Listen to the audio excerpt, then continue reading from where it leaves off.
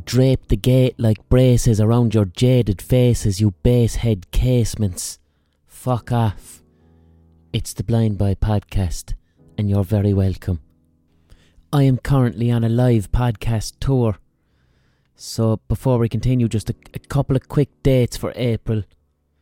Right, this Friday, the 5th, I am in Naas, in the Moat Theatre, interviewing Colm O'Gorman, who is the head of Amnesty International in Ireland, and he's a sound bastard. I spoke with Colm before backstage at Electric Picnic. Una Mullally came over to interview us very briefly together. We had a quick conversation for like 10 minutes.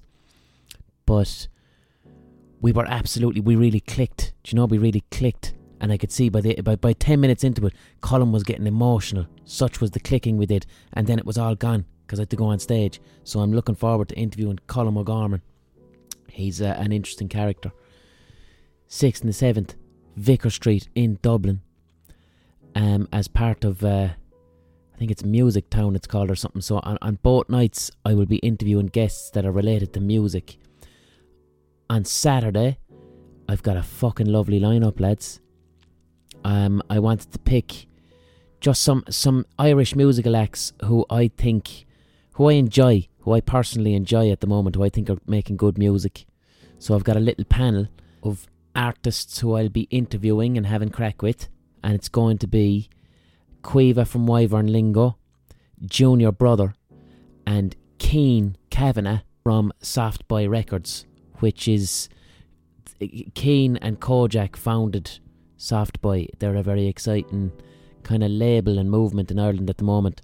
Kojak was supposed to come on, but he's over in London getting his pubes pixelated in Dalston. Then Sunday the 7th of April 2019, I've got a very special surprise guest who I'm not going to fucking tell you about. So there's some tickets left for all of those nights really. They're almost nearly sold out, but you can still get tickets. Then on the 12th, Whitla Hall, Belfast. Belfast? Yeah, fuck it, I'm going to call it Belfast now. Fuck Belfast. Belfast. Like Derry, Londonderry. So I'm in Belfast on the 12th of April, and I don't know who I'm interviewing there. And then I'm down in Cork in the Opera House on the 27th of April. Don't know who I'm interviewing there. Alright. So come along to them. It'll be good crack, please. Oh yes, and of course the morning of the 6th of April 2019, tickets for the live podcasts in Toronto and Vancouver go on sale. They're going to sell out, I would imagine, within an hour, because I don't think the venues are huge. I think there's only like 200, they're like 200-seater venues, so they're going to sell fast. So get online the morning of the 6th of April, probably Canadian time, whenever their morning is. Oh fuck, sure, Vancouver and Toronto, they're, Jesus Christ, that's too much for my head anyway. I don't know, keep an eye on the internet. I don't know, I don't even know what fucking venues I'm playing in. Alright, Jesus, I'm shit at promoting gigs. Alright, so yeah, promoters, did you hear that? Did you hear that? That's the sound of me fulfilling my contractual obligations. Okay, I advertised the gig at the front of the podcast, you cunts. Moving on. So it's the 2nd of April. The clocks went forward there at the weekend, which was greatly confusing for me. I hate when fucking daylight savings happens, because I just can't make sense of it. I can't make sense of whether I lose sleep or gain it, because as I said last week, I'm just shit with numbers and time and readings and things like that. But yeah, so the evenings are longer. That for me officially means the end of winter, you know. So I got cocky this morning. And I wanted to go for a lovely big long run before I got writing. The deadline for my second book of short stories is looming, so I'm writing feverishly every day, several thousand words. But before I do that, I have to either go for a 10-kilometre run or go to the gym to lift weights, just because that type of shit. You start your day like that with all those endorphins releasing around your body. It gives you energy. It gives you physical and mental energy and a vibe of positivity. So that's the first thing I do in the morning, and then I sit down to write. So this morning I opened the door and it's fucking gorgeous. Absolutely gorgeous. The sun is belting down. It's not warm. You know, it's cold, but you know when it's cold, but the sun is out. So the promise of its rays on your back will actually keep you warm, even though the temperature isn't that actually warm. So I said, fuck it, man. I'm going out, t-shirt and shorts, and I'm going for a big long run down by the river. So I did. And then I'm about 20 minutes into it with this lovely, lovely sun. And out of fucking nowhere, right? I'm talking within the space of a minute and a half, the sky turns black and there's this roaring gale and it starts snowing or sleet. Do you know what? I think it was sleet. Sleet is like a strange little snow, hailstone, rain hybrid that cuts your face like razor blades. So I was there in my fucking t-shirt about 5k into the run. No point going back, so you just run through it, you know. Getting battered with this wet sleet. Now I fucking hate that, because what can happen is if you run a 10k and you've a t-shirt that's wet, it hardens your nipples and you can end up with bleeding nipples, which is a very unpleasant side effect of running for long distances. So I'm getting battered the fuck by this unpleasant sideways rain, which lasts about 10 minutes. And then it's sunny again. Then it's so fucking sunny and calm that the sun dries my soaking t-shirt.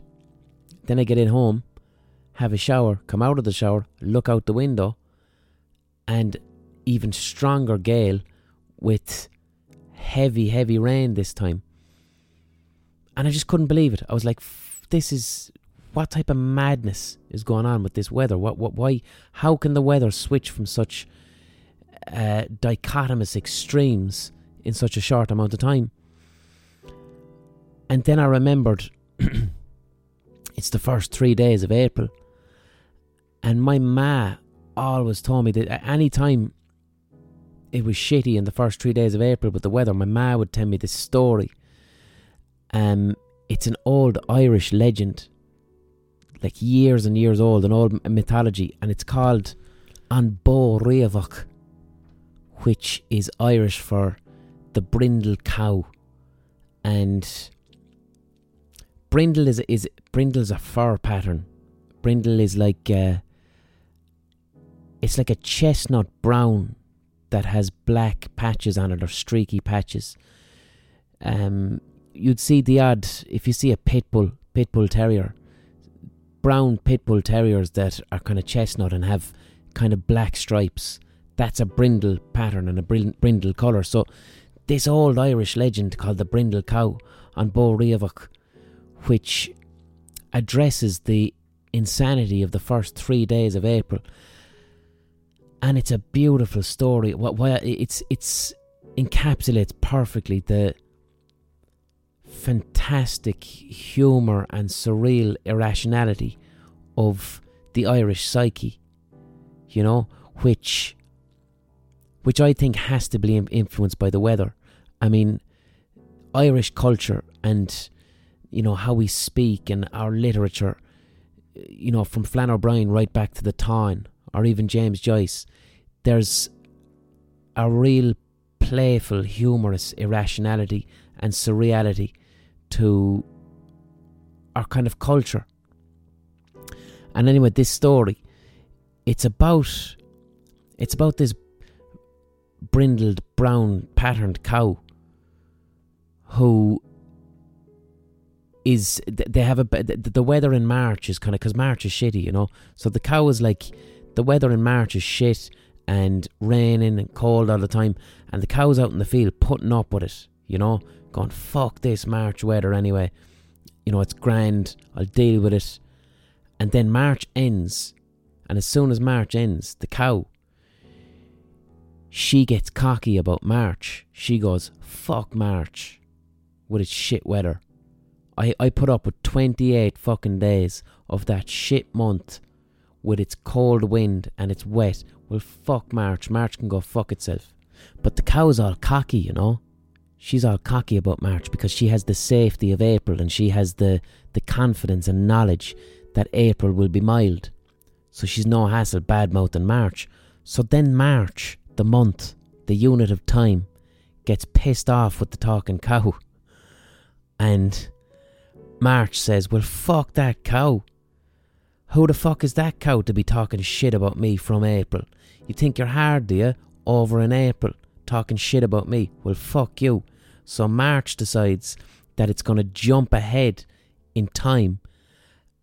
And March asks April, can it borrow a couple of days? So then April says to March, come on, so March, I'll give you you can have the first 3 days of my month for the crack. Because to be honest with you, I don't like the way that cow is talking shit either. I think that cow is being cocky, and they're hiding behind me. That cow is hiding behind me, April. So do you know what, March? I'm going to give you the first 3 days and you can get a bit of revenge. So March gets revenge on the cow by borrowing the first 3 days of April. So what ensues from April 1st is this incredibly erratic, violent weather of, in particular, very, very strong, cold, wet winds. And on the first day of April, the winds knock the cow over. And she's like begging for mercy, going, alright, March, I'm sorry, chill out. March is like, fuck you, bitch, not a hope. Then the second day of April, March is going nuts, and March is like, I'm going to kill you. So the cow dies on the second day of April. And then on the third day of April, the wind of March is so extreme and cold that it strips the flesh off the cow. All her fur, her brindle fur, and her flesh flies into the fucking universe, and it bleaches her bones. And then after the third day of April, March is like, grand, alright, I'll talk to you next year, April. Thanks for that. And then April continues on, all calm, as the dead cow bleaches in a field. And isn't that just fucking beautiful? Isn't that just gorgeous? And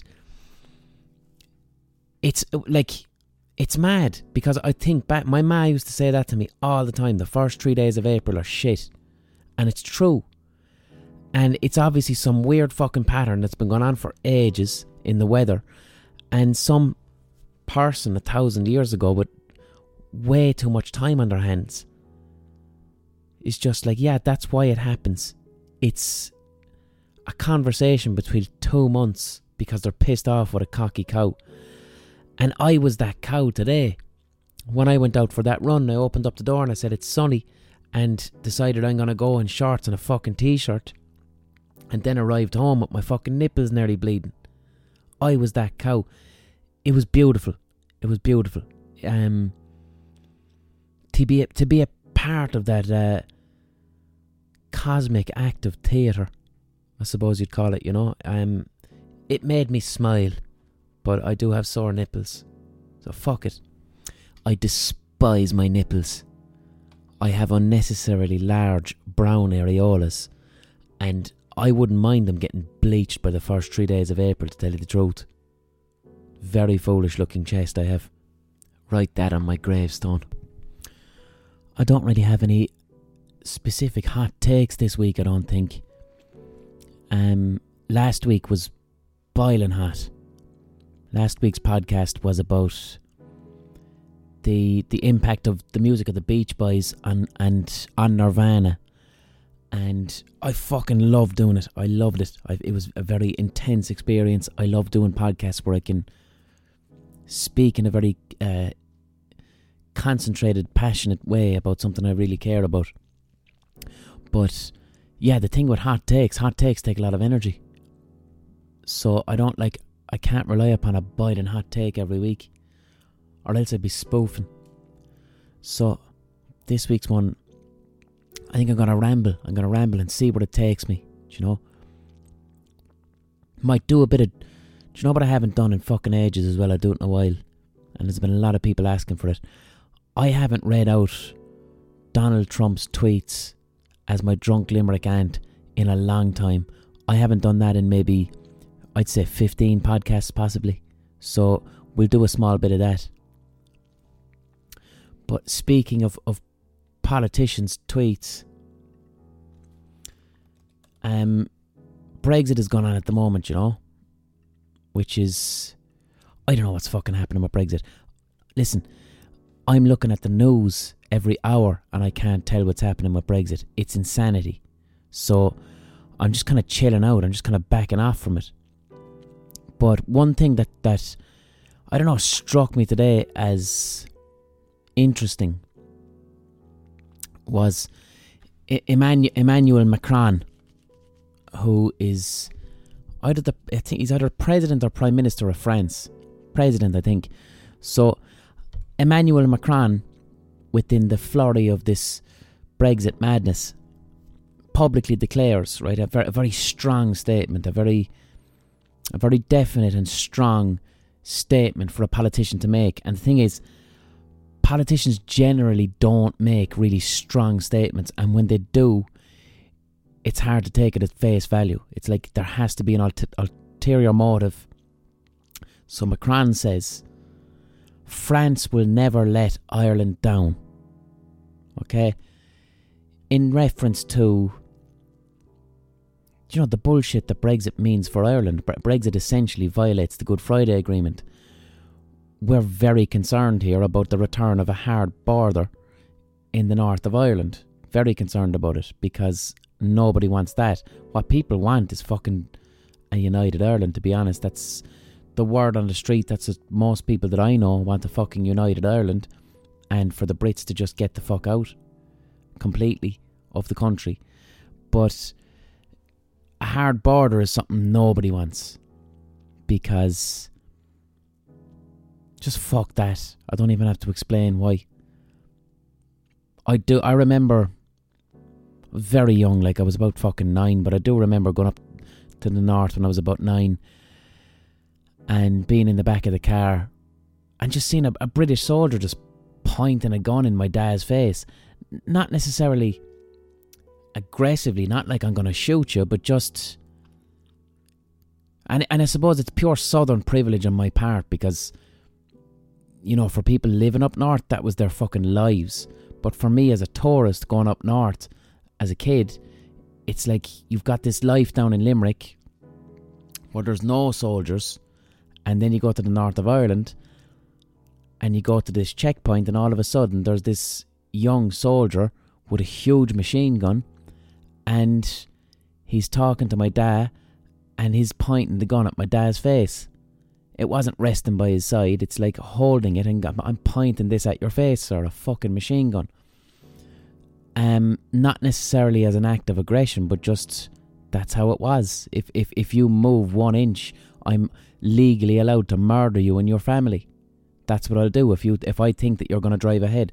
So that was fucking awful, and it stuck with me as a kid as being very traumatising and frightening, and something I never ever wanted to see. For the people of Belfast and the people of Derry, that was their fucking daily lives. Okay? So no one wants a return to that. No one wants the RA back. No one wants the fucking UVF. No one wants conflict. So Macron says France will never let Ireland down. So basically, on the surface, what he's saying is, whatever bullshit England are going to pull with this Brexit stuff, the EU will 100% back Ireland and favour Ireland because Ireland is a member state. That's what he's saying on the surface. What I didn't like about the comment, right? It's obviously it's well intentioned on the surface. What I didn't like about it is that I don't believe Macron when he says France will never let Ireland down. I don't believe he's making that statement for a love of Ireland, for a solidarity with Ireland. I think he's playing colonial tennis, which is this weird thing that former colonial powers do. When Macron says France will never let Ireland down, all he's doing is taking a dig at England. He's jabbing England or Britain. And it's this weird thing. When I speak to my British pals, about, what the fuck did ye actually learn in school? I say to them, did ye learn about the horrors and murder that went on with British colonialism? Did you learn about that? And most of my British pals say, not really, no. We didn't. We learned a little bit about colonialism, but in general, the gist of what we learned was how the Spanish were really bad and how the French were terrible at colonialism and they were really nasty. And the British are good because the British ended slavery, even though they invented it. The modern, well, I won't say the British invented it, but the Portuguese were probably the first to do the African slave trade, but the Brits really they really turned it into an industry. But that's what my British mates say. We learned about how the French were bad and how the Spanish were bad and how Britain ended slavery and Britain's colonialism was good, which it wasn't. Fuck that. So that's what Macron is doing. He's taking potshots at Britain. It's an old colonial game, do you know? And the reason I think that is just like Macron he's defended the French colonialism in Africa. What's going on in the country at the moment with the yellow jacket protests and police brutality? He's a centrist right winger, do you know? So I don't believe him. I don't believe it's like all of a sudden he's got love and compassion for Ireland. It's a desire to take a jab at England, to old colonial enemy, playing out those old politics with us being used as a tennis ball essentially. And of course then a desire to, from the EU's perspective, they have to make sure that when Britain leaves, that no other country looks at Britain and goes, fuck it, they got a pretty good deal. So it's in the interest of the EU to be harsh on Britain so that no one else thinks of leaving. But yeah, the colonial tennis match that I'm talking about there with Ireland as the ball, this bizarre competition that former empires engage in with each other, it reminded me of Roger Casement. And Casement, I think he was given a knighthood for it. I think that's why he got a knighthood. But Roger Casement was an Irish revolutionary. He tried to smuggle guns in for the 1916 Rising, and he was executed. A proud Irish revolutionary. But Casement also worked for the Brits. He was a British diplomat. He was knighted. He's considered the father of human rights, you know. But what Casement basically did, his big thing that he did for the Brits, is the Belgians, who a very small nation but also a colonial power, the Belgians were, with King Leopold specifically, the King of Belgium, had kind of declared the Congo. The Congo in Africa was called Leopoldville, and it was like his own little personal state. It's like it wasn't even, yes, it was colonised by Belgium, but it was like an area that actually belonged to Leopold himself, like his own little personal experiment. And King Leopold was committing unbelievable atrocities and slavery in the Congo. Mass murder, chopping fucking limbs off, enforced slavery, disgusting shit. So Casement came out with this thing called the Casement Report, I believe, which basically detailed the huge amounts of crimes and inhumanity that was being committed in the Congo at the hands of Leopold and Belgium. And the British powers celebrated this massively. They celebrated Casement as a hero for, in uncovering this. But like, do you think the British Empire all of a sudden gave a shit about fucking Africans in the Congo? Considering what they would have been doing in Nigeria at the time, or what they were doing in India, or what they were doing in Ireland. So why all of a sudden does the British Empire give a shit about fucking human rights? And it's like they don't. First off, they were bolstering this, we're the British, we stopped slavery business, so now we're going to stop it in the Congo. Mostly what they were doing was just taking a jab at Belgium. it was just a way to hold up another colonial power and go, ha ha ha, look what they're doing. Look how bad they are at colonialism. They're so mean and nasty, without taking into account what Britain's actually doing at the exact same time in their own colonies. And that's a little bit, I might be reading too much into it. My take might be too hot, but I got a bang of that off Macron's comment when he said France will stand by Ireland at all costs. What did he say? No, France will never let Ireland down. Fuck off, spoofer. As if the French give a fuck about the Irish. And I had one experience. I'm basing this on one experience that I had in France. I was in a restaurant. One of my friends got married in France about fucking couple of years ago, 4 or 5 years ago. So I went over to France, and France is weird. It's the only tourist place where you'll go to where, like, if you speak English, they're not having it. They fucking won't have it. You go to your fucking hotel in France, and if you're speaking English, they will make you speak a little bit of French just for the effort of it. They fucking hate it. Other countries, Spain don't really mind people speaking English. I know the Dutch don't. Barcelona, in my experience, the best place to get away with speaking English is fucking Barcelona, because they identify as Catalan, so they don't particularly like speaking Spanish that much as well, so English is a nice compromise. I don't have any fucking European languages, so I hate it. I hate going to countries and speaking English, mainly because I don't want them thinking that I'm a Brit or a Yank. So usually what I'll do is I'll speak a small bit of Irish, and then if I speak a small bit of Irish and the person doesn't understand me, then they will suggest English as a compromise, because English is the language of tourism.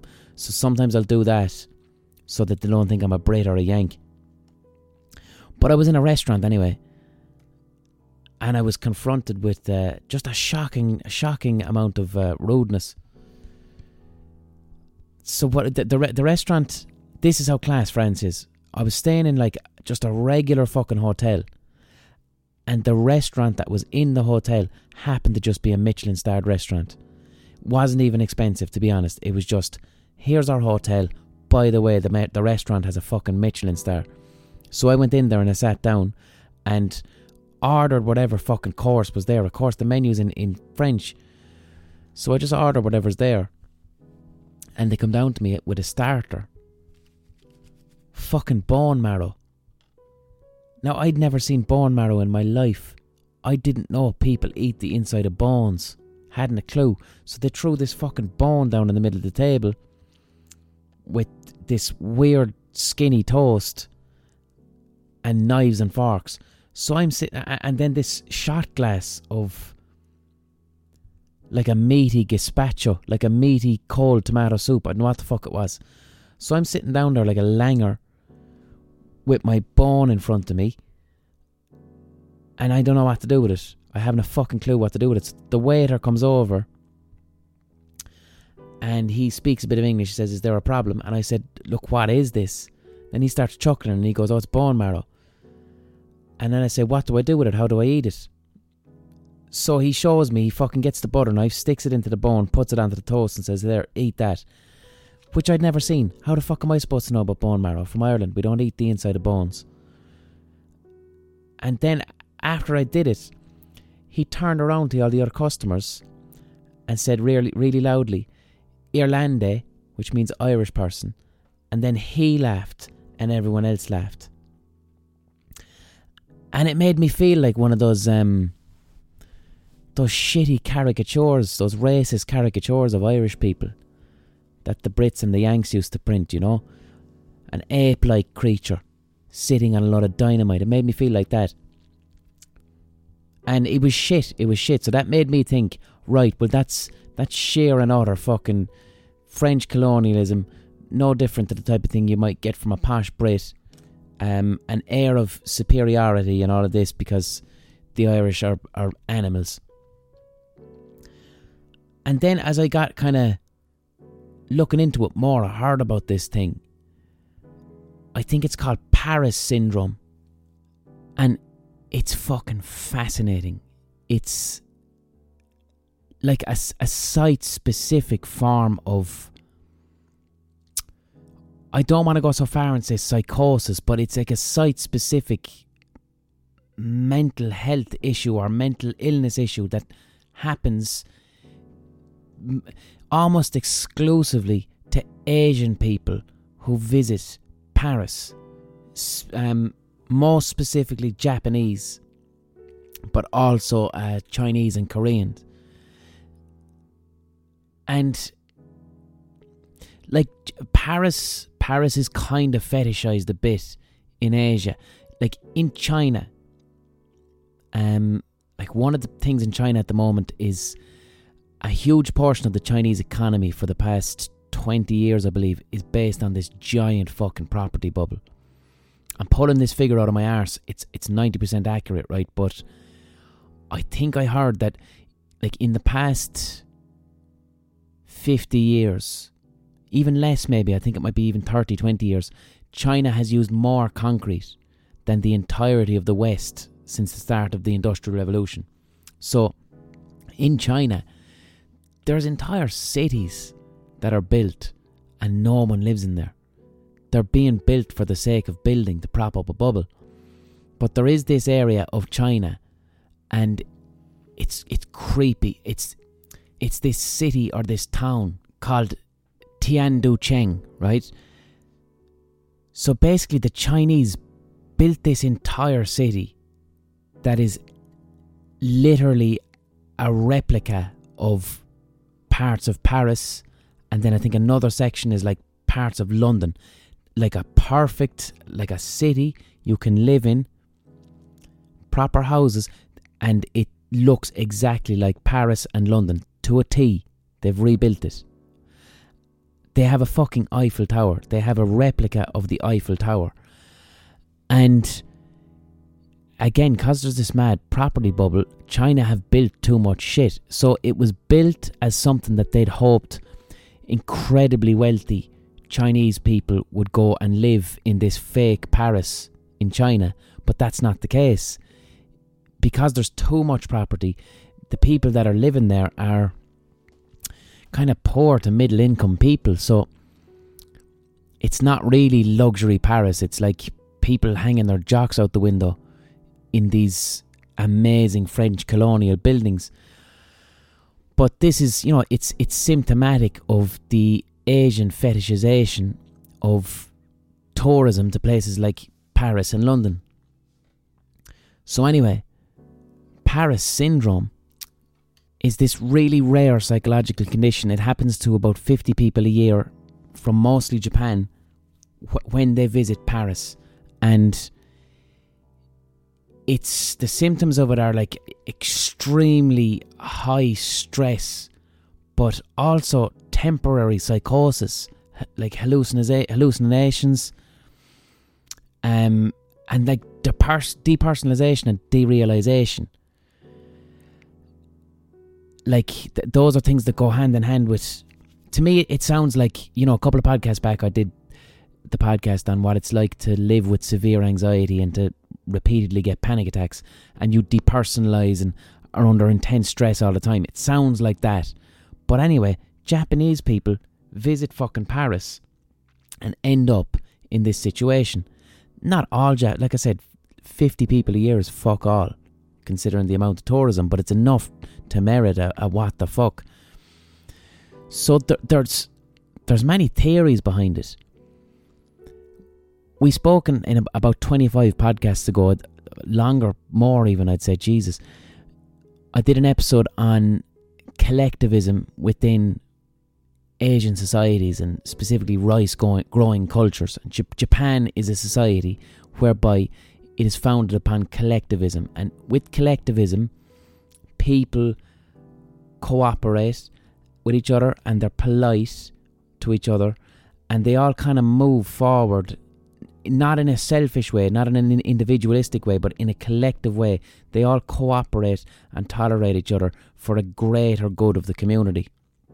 And in the podcast I discussed, this exists most likely because cultures that have rice as the staple food, they were founded upon a culture whereby if you need to grow rice for a village, everyone has to get stuck in. Simple as that. Rice is a difficult thing that requires everyone to get involved in. So if everyone doesn't pull their weight with rice, you starve.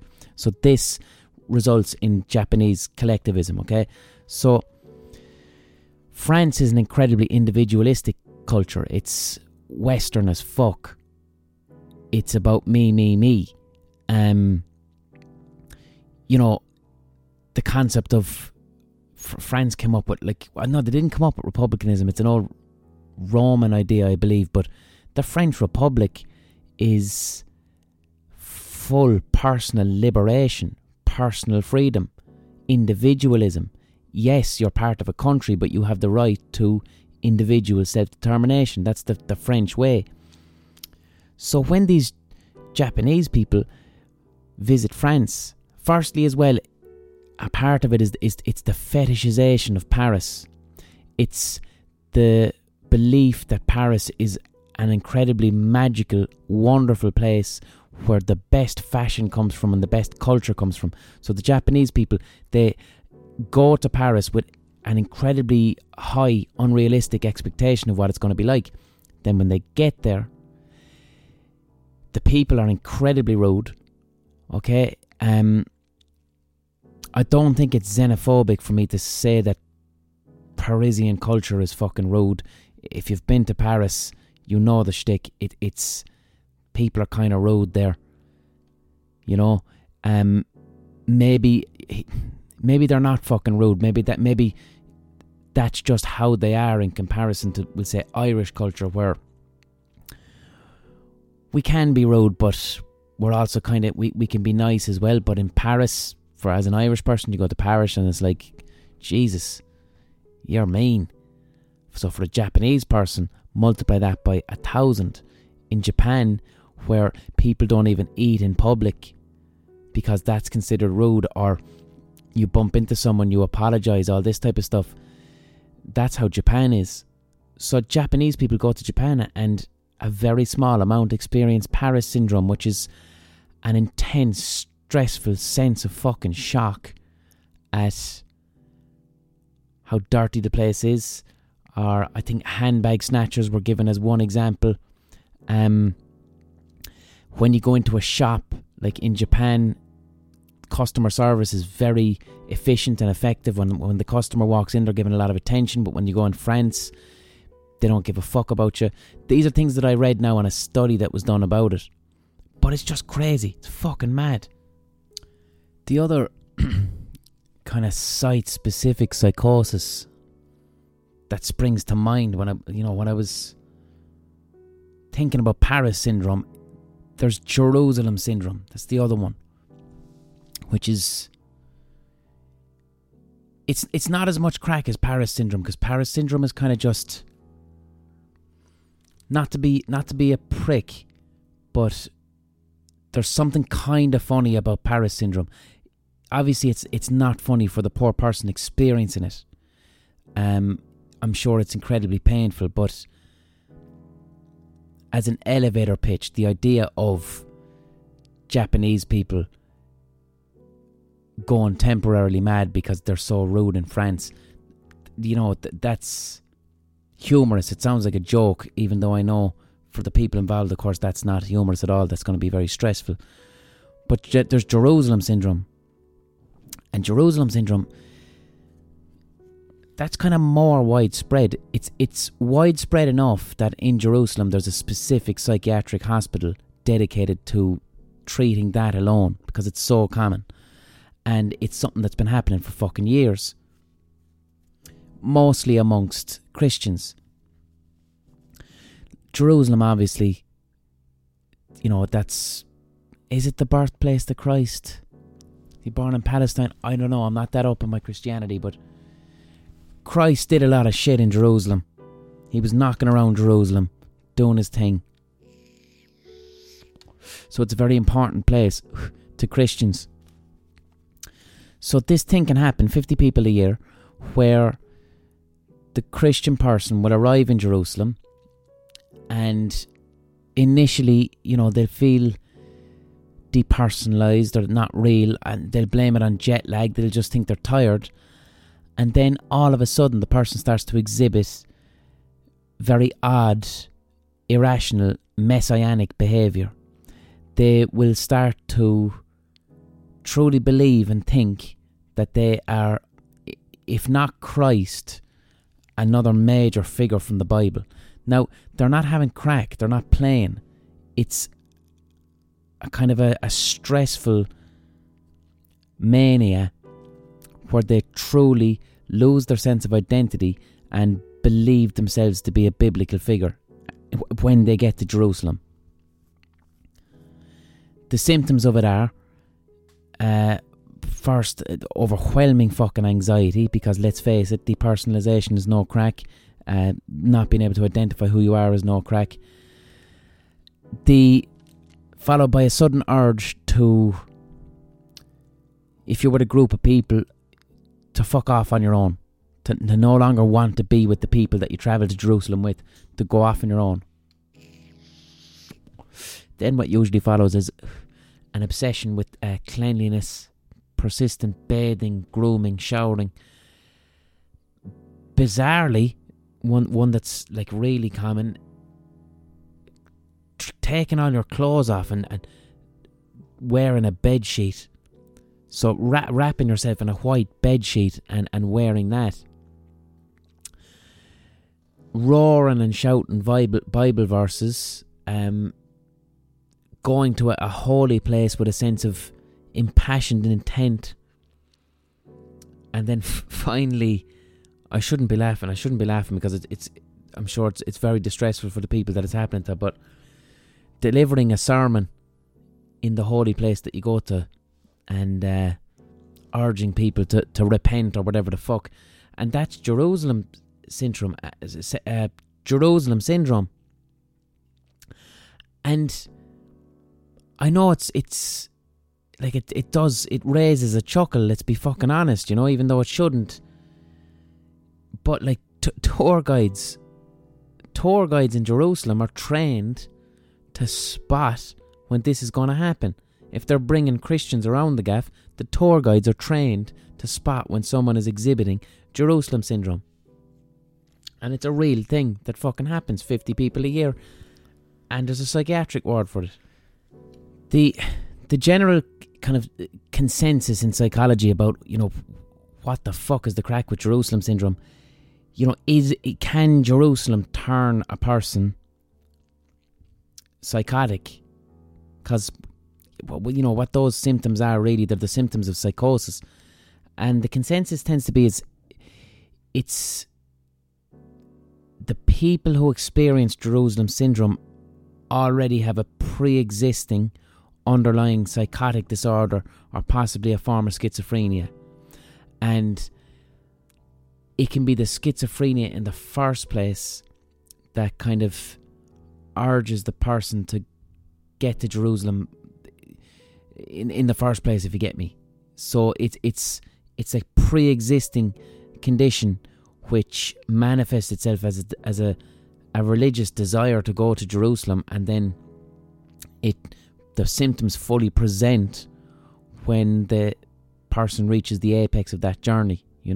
That's the most modern reading of what it actually is, but it's been happening a long, long time.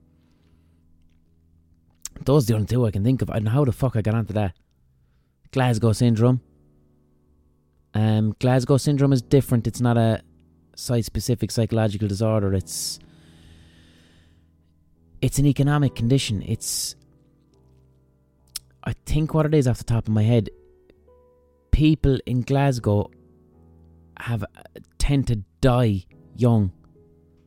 There's a lot of early deaths in Glasgow, and it doesn't quite match other modern industrialised cities. That Glasgow has a unique type of syndrome and condition where people just die earlier, and it baffles people. They don't really know why.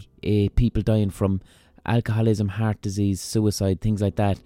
There's a definite correlation with some type of social deprivation, but at the same time, they found that Glasgow isn't really like it's not necessarily any worse off than like Manchester or Sheffield or somewhere. So they can't really wrap their heads around it. But people die earlier in Glasgow. But 40 minutes in now, so it's probably time for an Ocarina pause or something. And then after the Ocarina pause, I'll read out a few of Trump's tweets as your drunk limerick ant. Where the fuck is the Ocarina? Right, the Ocarina does not appear to be at hand. The banjo's at the other side of the room. Where is it? Yeah, that's at the back of the studio. And you know what? I've got a nice bit of fucking flow. I'm liking the ramble this week. Uninterrupted rambling, letting my head take me where I want it. Partly inspired, to be honest. I went back listening to Bill Burr. I enjoyed Bill Burr's podcast, but I hadn't listened to him in a couple of months. And I listened to Bill Burr. And Bill Burr's podcast was one of the inspirations for me doing this. When I heard Bill Burr he just turns on the mic and he talks. And I used to love it. I used to love the freedom of it. And that inspired me. I said to myself, right, well, if Bill Burr can sit down once a week and press record and talk, then I can at least try. So I went back listening to Bill Burr, and it reminded me of, yeah, fuck it, what's wrong with just having a podcast with a long stream of conscious ramble? Hadn't done one in a while. So I don't have the fucking ocarina. What have we got? We've got that. We had a lighter before, and we have a weed grinder. So I'm gonna have a weed grinder pause this week for the adverts to go in. Let's see if this even makes noise. It's a plastic, one of those shitty plastic weed grinders. Okay, here's the weed grinder pause. Oh.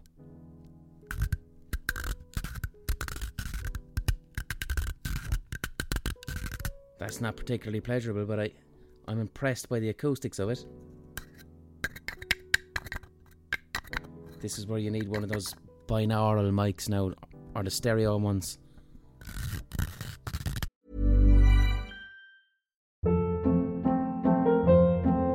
Hold up. What was that? Boring. No flavor. That was as bad as those leftovers you ate all week. Keke Palmer here, and it's time to say hello to something fresh and guilt-free. Hello Fresh. Jazz up dinner with pecan-crusted chicken or garlic butter shrimp scampi. Now that's music to my mouth. Hello Fresh. Let's get this dinner party started. Discover all the delicious possibilities at hellofresh.com. There's never been a faster or easier way to start your weight loss journey than with PlushCare. PlushCare accepts most insurance plans and gives you online access to board-certified physicians who can prescribe FDA-approved weight loss medications like Wegovy and Zepbound for those who qualify. Take charge of your health and speak with a board-certified physician about a weight loss plan that's right for you. Get started today at plushcare.com/weight loss. That's plushcare.com/weight loss. plushcare.com/weight loss.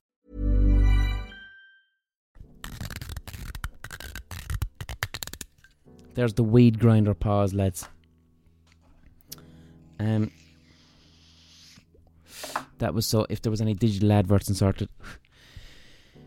This podcast is sponsored by you, the listener, alright, via the Patreon page, patreon.com/The Blind Boy Podcast.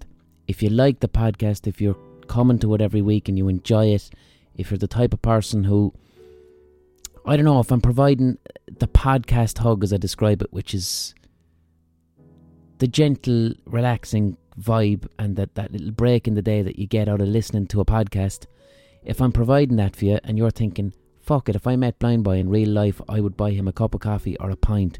If you're of that mindset, you can do that via the Patreon page. Become a patron of the podcast, please do. Makes a huge difference to my life. The Patreon is the reason that I'm back here every single fucking week doing this podcast. If it wasn't for the Patreon, to be honest, I wouldn't be doing this every week. because I'm too fucking busy. Right now, I'm in the middle of writing my book. I'm trying to do several thousand words a day. I'm incredibly busy. And if I had the choice, I just wouldn't. I'd be taking a break from the podcast for a couple of months to focus 100% on the book. But because I have patrons who are giving me the price of a pint once a month, I have an obligation and a responsibility to I deliver every week. Simple as that. So please consider it. Patreon.com/The Blind Boy Podcast. I fucking love it when people subscribe to the Patreon. But if you can't afford it, no hassle. That's no problem. You get the exact same podcast as everyone else. This is a donation model based on soundness. Some people can afford to be patrons. Some people can't. It's grand. We'll all be grand. Another nice thing you can do if you're listening on iTunes, make sure and subscribe to the podcast. Make sure and leave a rating. Make sure and leave a review. That's a great thing that you can do. This podcast is now available on Spotify. If you're on Spotify, follow the podcast. And tweet about it. Suggest it to a friend, especially if you're not living in Ireland. This podcast is growing pretty fucking exponentially internationally in really mad countries that I didn't think it was going to grow in. And this is because of word of mouth. I'm going to Canada doing a lot of gigs because my Canadian listeners are telling their friends about it. And if they're in an office, they're telling their friends, I'm listening to this podcast.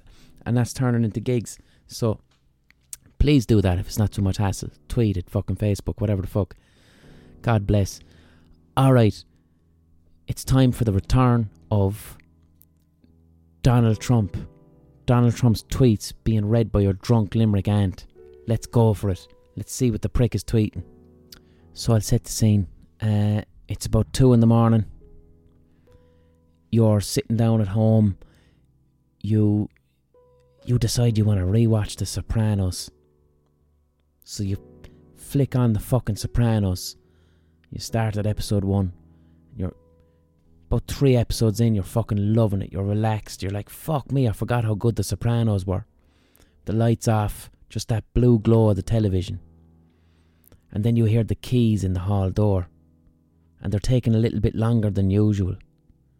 There's a rattle to them. And the hall door opens with a briskness and a slight slam. You know, something unbecoming for 2 a.m. It's your drunk Limerick aunt. And she's been drinking rosé. Sparkling rosé and Buckfast. That's what some of the girls in Limerick are drinking at the moment. Sparkling rosé and Buckfast. I've heard it's nice. I'm going to have to try it. So she's had a feed of sparkling rosé and Buckfast at her friend Sharon's house. And now she's back.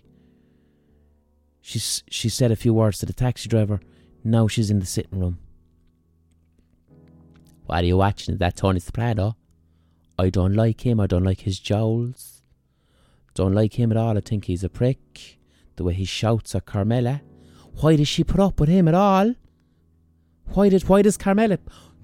Tony, she just roars at him all the time. Fucking leave him, girl, will ya? I haven't seen any Democrats down here at the border working with us, asking us to speak to any of us. They've an open invitation. We're getting overrun. Our facilities are over capacity. We're at emergency crisis. After many, many years, decades, Mexico is apprehending large numbers of people at the southern border, mostly from Guatemala, Honduras and El Salvador. They've all been taking US money for years and doing absolutely nothing with us, just like the Democrats in Congress. There's no amount of testimony or document production that can satisfy Jerry Nadler or Shifty Adam Schiff. It is now time to focus exclusively on properly running our great country. I'm going to bed. So that was the welcome return of your drunk Limerick aunt reading out Donald Trump's tweets. There you go. So, I want to do something new this week, something I've never done before.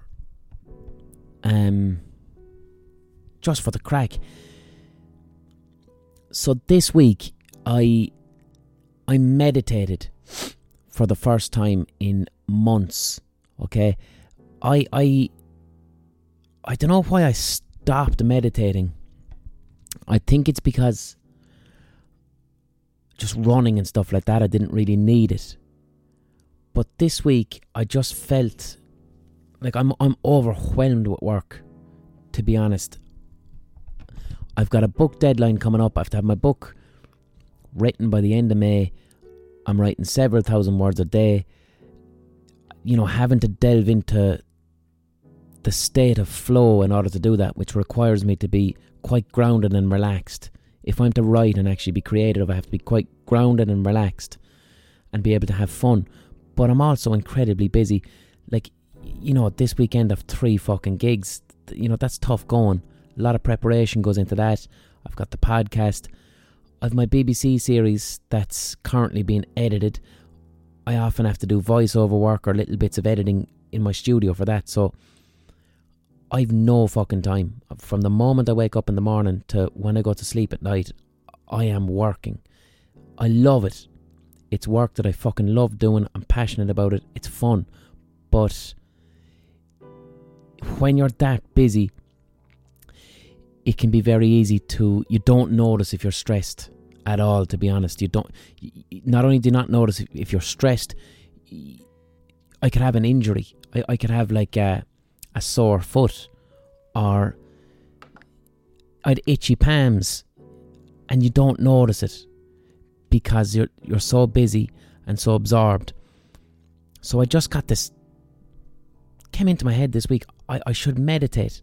I should meditate and be a bit more mindful so that I look after myself and that I don't... What I'm trying to avoid is burnout.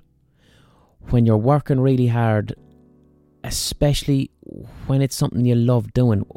When I'm working on something I love doing, it doesn't feel like work, so I can very intensely do it from when I wake up until I go to bed. I've mentioned before, if I didn't have to sleep, I wouldn't. I get pissed off when I go to bed because it's like, here's 8 hours where I can't do that thing I want to do. So I just decided I'd fucking meditate. A very simple mindfulness meditation where I check in with my physical body and my emotions for 10 minutes, and I did it. And it was fucking phenomenal. It was amazing. I needed it so badly and I didn't know. I uncovered feelings of frustration, feelings of anger that I was having. And I uncovered a tension in my jaw that I wasn't aware of, a tension in my fists, the presence of underlying anger is what I uncovered from my meditation this week. I brought it into my awareness. Within all my business, I'm going around the place clenching my teeth and clenching my fists because something is making me feel angry. I'm probably angry at not being able to dedicate as much time to my book as I'd like. In a perfect world, I would just be writing my book. That's all I'd be doing. But the nature of the industry that I'm in, where I'm essentially self-employed, I'm a creative, I'm an artist, I know I have to strike while the fucking iron is hot. So if there's gigs going, I gotta take the gigs. I can't be turning down gigs. You have to take every bit of work that comes to you and work feverishly at it, because in 6 months' time, that can disappear really quickly. That's the nature of the fucking industry. Twitter could flick a switch and all of a sudden all my followers on Twitter are worth nothing, and I can't put the podcast out there, I can't promote. Shit can happen overnight with my job. So I gotta work feverishly and intensely and make sure that I'm doing it when the sun is shining. So I had a lot of anger around that because there's a frustration to it, and an unfairness. I don't want to say unfairness. I experience it as an unfairness. It's not an unfairness. There's nothing unfair about there being work to be done that I can earn a living from. There's nothing unfair about that. But I'll take ownership of the fact that I experience it as an unfairness, because I prefer to just be writing my book. So that all came up for me during meditation, and I'm so grateful and glad that it did. And not only that, the 10 minutes of meditation gave me a catharsis and a relaxation and a letting go of bodily and mental tension that I didn't know that I was carrying, and it all left, and I felt fucking amazing. I felt more rested from 10 minutes of meditation than from any of the sleeps I've been getting recently.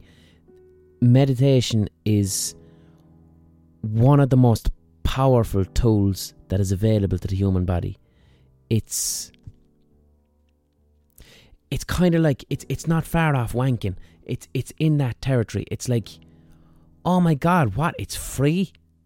Here's a free thing that I can do, and it releases all these chemicals in my brain, and I don't need special equipment. Well, some people do, but like, I don't need special equipment, and I can just do this. Meditation is like that. When you meditate and you can do it, you're left afterwards going, I can't believe this is free. I can't believe I can take 10 minutes out of my day and feel like I've just taken this incredible drug. And it's like, you haven't. You've released natural endorphins and chemicals throughout your body, and it's a thing that we can switch on. And it's not spiritual, it's not religious, it's not supernatural.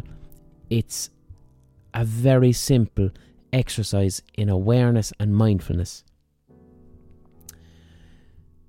So, and it's something that I used to do it daily, and then, like I said, I kind of stopped, and that's fine. There's nothing wrong with that. Some people do it a lot. Some people do it twice a day, 3 times a day. I do it when I need it. It can be a very useful and helpful tool for your mental health processes. It can be great to understand your emotions, to truly know what you're feeling, to be able to name it, and to be able to take ownership of it. When negative emotions like tension, anger, anxiety exist as a hum that kind of controls us outside of our conscious awareness, you can carry anger around and anxiety around for weeks and not really know.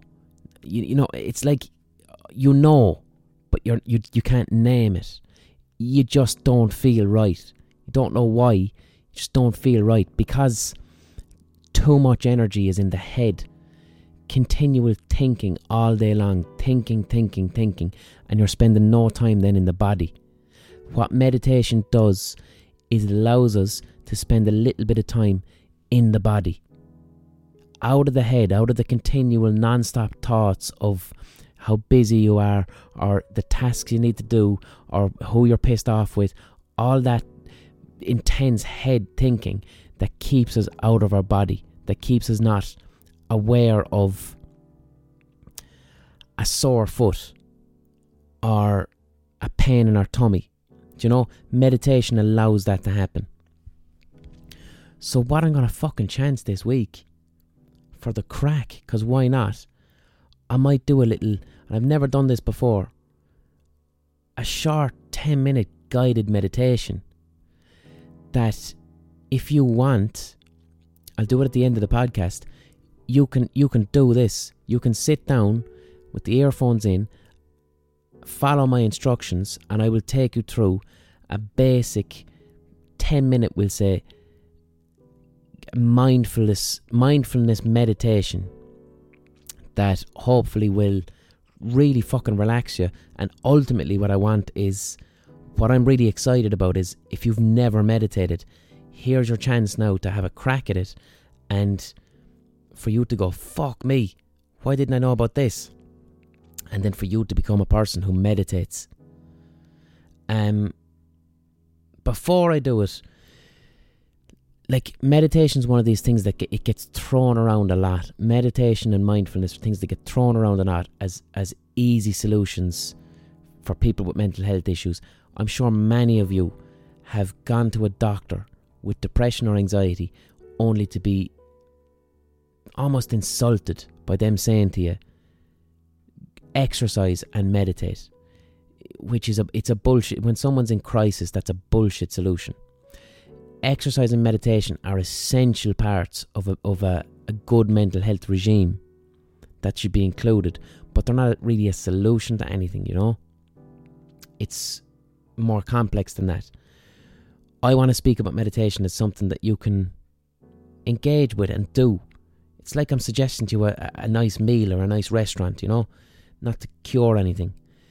Another thing, just to put agency into your hands.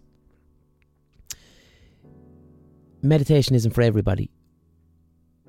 99% of the time it's an intensely pleasurable, brilliant, harmless thing to do, a natural thing. However, it can, in very rare situations, be unpleasant for some people. Mainly people who may suffer what's known as body trauma, okay? Now, what I mean by that is, like with meditation, a lot of it is scanning and checking in with your body, different parts of your body.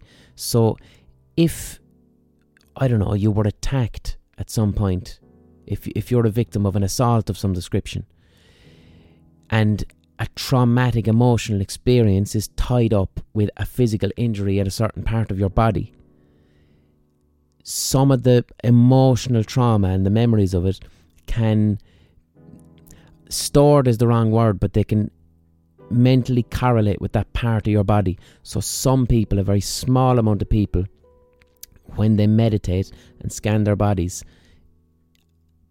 overwhelming negativity can come up that can correlate to a trauma they experienced.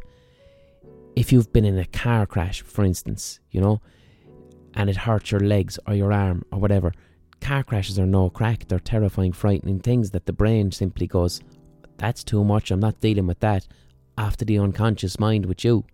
So meditation in rare situations can bring up emotional, physical trauma around a car crash. If you've ever gotten an unprovoked box into the head or a headbutt, you know, especially if you're a lad. I've received many punches into the face in my life and many headbutts, especially when I was a teenager. And you're a lad, so you have to take it on the chin, as you say, or fucking fight back. But it's still frightening and it's not nice. Even though you can't say it out loud and you can't admit it, no one likes getting a box into the fucking head. Stuff like that can come up. I'm not saying it will, I'm just being responsible. So maybe go off and do a bit of reading and end the podcast now. But for anyone who would like a crack at a fucking guided meditation, let's go for it. Let's do it. Alright? This will be a simple 10 minutes mindfulness and body scan meditation, a grounding meditation, and we'll go for it. I'm going to turn off the piano. And I'm going to go wild. Alright? Because I'd like silence for this. You need silence for it. So the piano is turning off now. So now you're just left with my naked voice. So what I'd like you to do if you're starting a meditation is how you sit is quite important, alright? You can do it lying down if you want. Like if you're in hospital or something and you want to do it while lying down, that's fine. But I would recommend finding a comfortable upright position in a chair.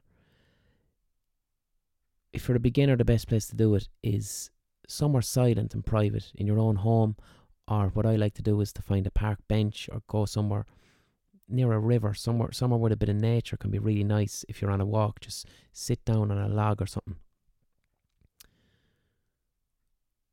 So now that you're sitting,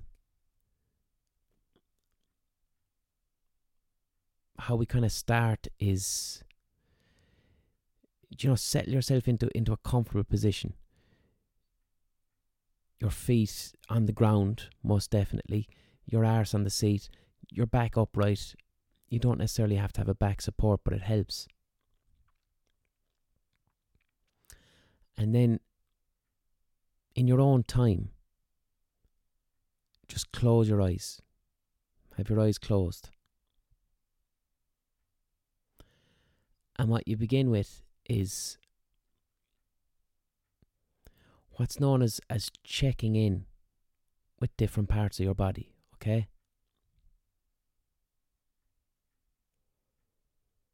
So your eyes are closed. And I want you to just notice like the very top of your head. Bring your attention to the top of your head. Now slowly direct your attention to your shoulders.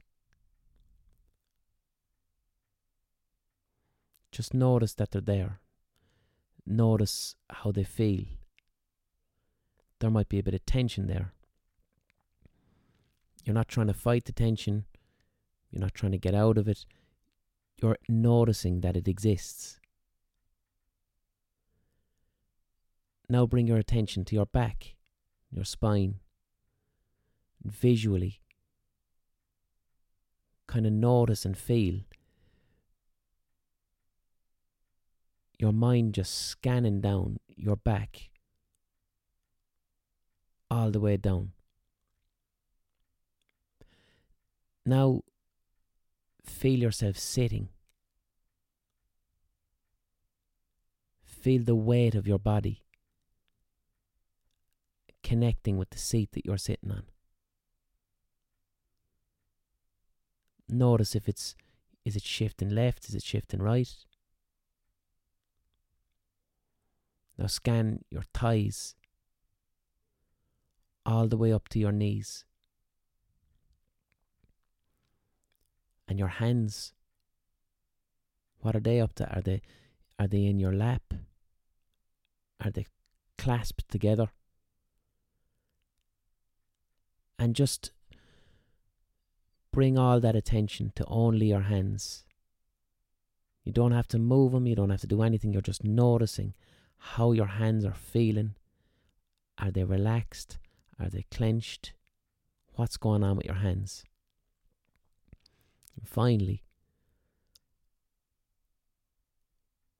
visually scan from your knees right down to your feet. Notice your feet connecting with the ground and how the weight of your body in the chair and how the connectedness with the ground underneath you, how you feel present with the earth and your feet kind of as one. What I'd like you to do now is to notice your breathing. Keep your mouth closed and breathe in through your nose.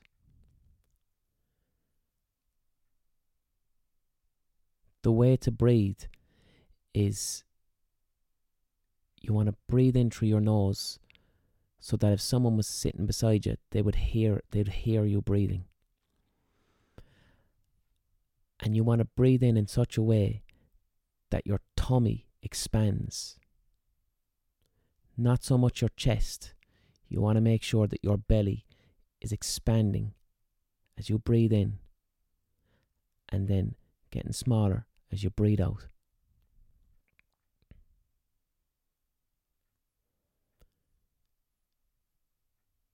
Now, count your breaths. 1 to 4. Breathe in slowly through the nose. 1. Now breathe out. Breathe back in slowly through the nose. 2. And breathe out. 3. And 4.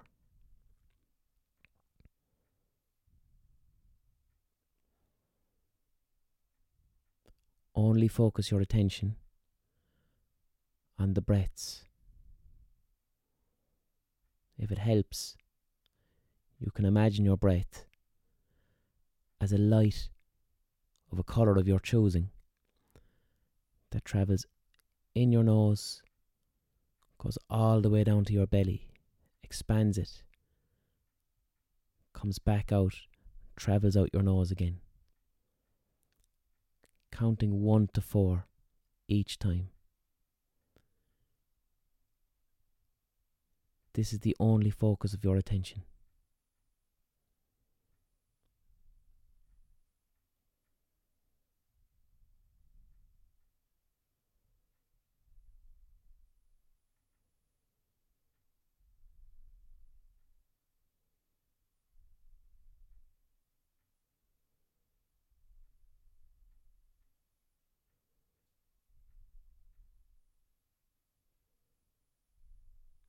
Don't be worried if thoughts or feelings are coming up and trying to distract you.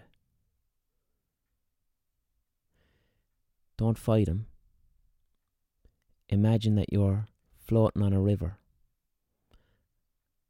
and whatever thoughts are coming past, they're just floating past you, and you notice them. You allow them to exist. They're just there. They're passing by. They're being noticed.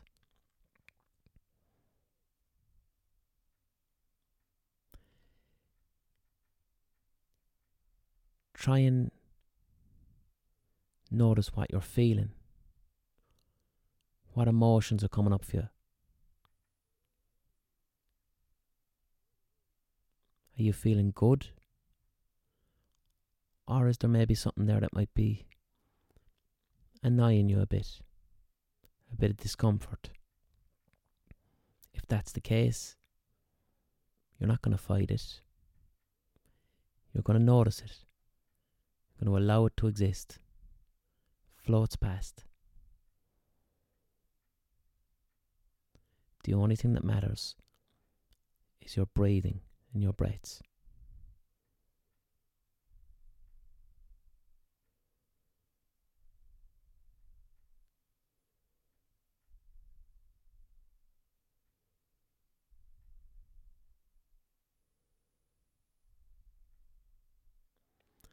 And now in your own time,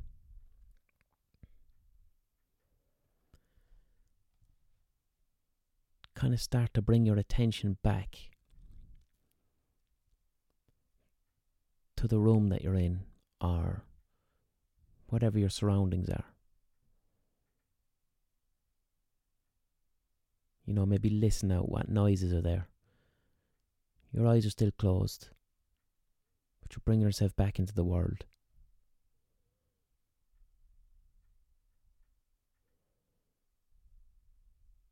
Feeling your feet on the ground, your arse in the chair. And when you feel like it, open your eyes.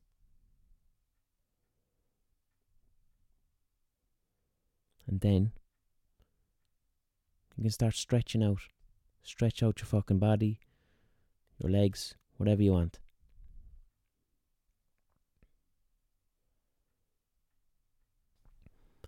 How did that feel, you prick? Was that enjoyable? You've just meditated for the first time. Fair fucking play to you. If you enjoyed it, make that a part of your daily life. You know, notice how fucking... The first time I meditated, I felt like I'd washed my brain. That's what it felt like. I felt I'd taken my brain out of my head and fucking washed it. If you did that and you found it difficult, that thoughts were flying into your head, distracted, That's grand. There's no real right or wrong way. Sometimes I meditate and it doesn't work for me. Don't come away thinking, oh, I fucked that up, I did it wrong. It's about, there's no such, the whole point of meditation, there's no such thing as right or wrong. That's why the whole time the focus is upon, I use the word notice a lot. You notice things. To notice means to observe, whether it be a sensation in the body, an emotion, a thought, noticing. Not controlling, not changing, not fighting, fucking noticing. Like you're on a river and there's leaves floating past you or tins of Coke or whatever the fuck. You're noticing it. There's a tin of Coke. You're not going, fuck's sake, what's there a tin of Coke doing in the river? What prick threw that in there? You're going, there's a tin of Coke. Nothing I can do about it. It's floating past. That's how mindfulness meditation works. When you get really good at that, you can start bringing it into your everyday life. Like I said before, I might fucking wash the dishes in a mindful fashion. I'll be washing the dishes, noticing the suds on my hands or the smell in the air, bringing that concentrated accepting mindfulness to a daily activity as a way to reduce stress and feel fucking class and improve my mental health. I was very, very, very strongly tempted during that to do some of it as the trout of no crack. Very tempted. I want you to relax. And just imagine, imagine you're in Barcelona, sitting on a beach, drinking Stella Artois, and you feel so fucking relaxed. You're not thinking once about the fucking cunts at home. The cunts at home, I want to see you down, man. Fuck 'em. You're here to relax, right? You're here to fucking relax. And if you don't do it, man, you're getting glassed. It's all about it. I swear to God, it's all about it. Alright, I got that out of my system. I didn't do it in the middle of the fucking meditation. I hope you enjoyed that. I really do. If you want more, I'll do them. There's not much I can fucking expand on that, to be honest. There isn't really. That's a basic mindfulness meditation. Go back to it if you want, if you enjoyed it. Once in the morning, once in the evening, if you like. Don't do them too close to bed. You'd think that would relax you for sleep, but it actually doesn't. That stimulates the mind. It doesn't prepare you for going to sleep. If you do that at 11 or 12 o'clock, you'll most likely want to stay up. It's a good morning thing, it's a good evening thing. And I don't know, get to the situation where you can do it. You can do that to yourself. You don't need me guiding it. Or whatever the fuck works for you. Yart, I'll talk to you next week. Ever catch yourself eating the same flavorless dinner 3 days in a row? Dreaming of something better? Well, HelloFresh is your guilt-free dream come true, baby. It's me, Keke Palmer. Let's wake up those taste buds with hot, juicy pecan-crusted chicken or garlic butter shrimp scampi. Hello Fresh. Stop dreaming of all the delicious possibilities and dig in at HelloFresh.com. Let's get this dinner party started.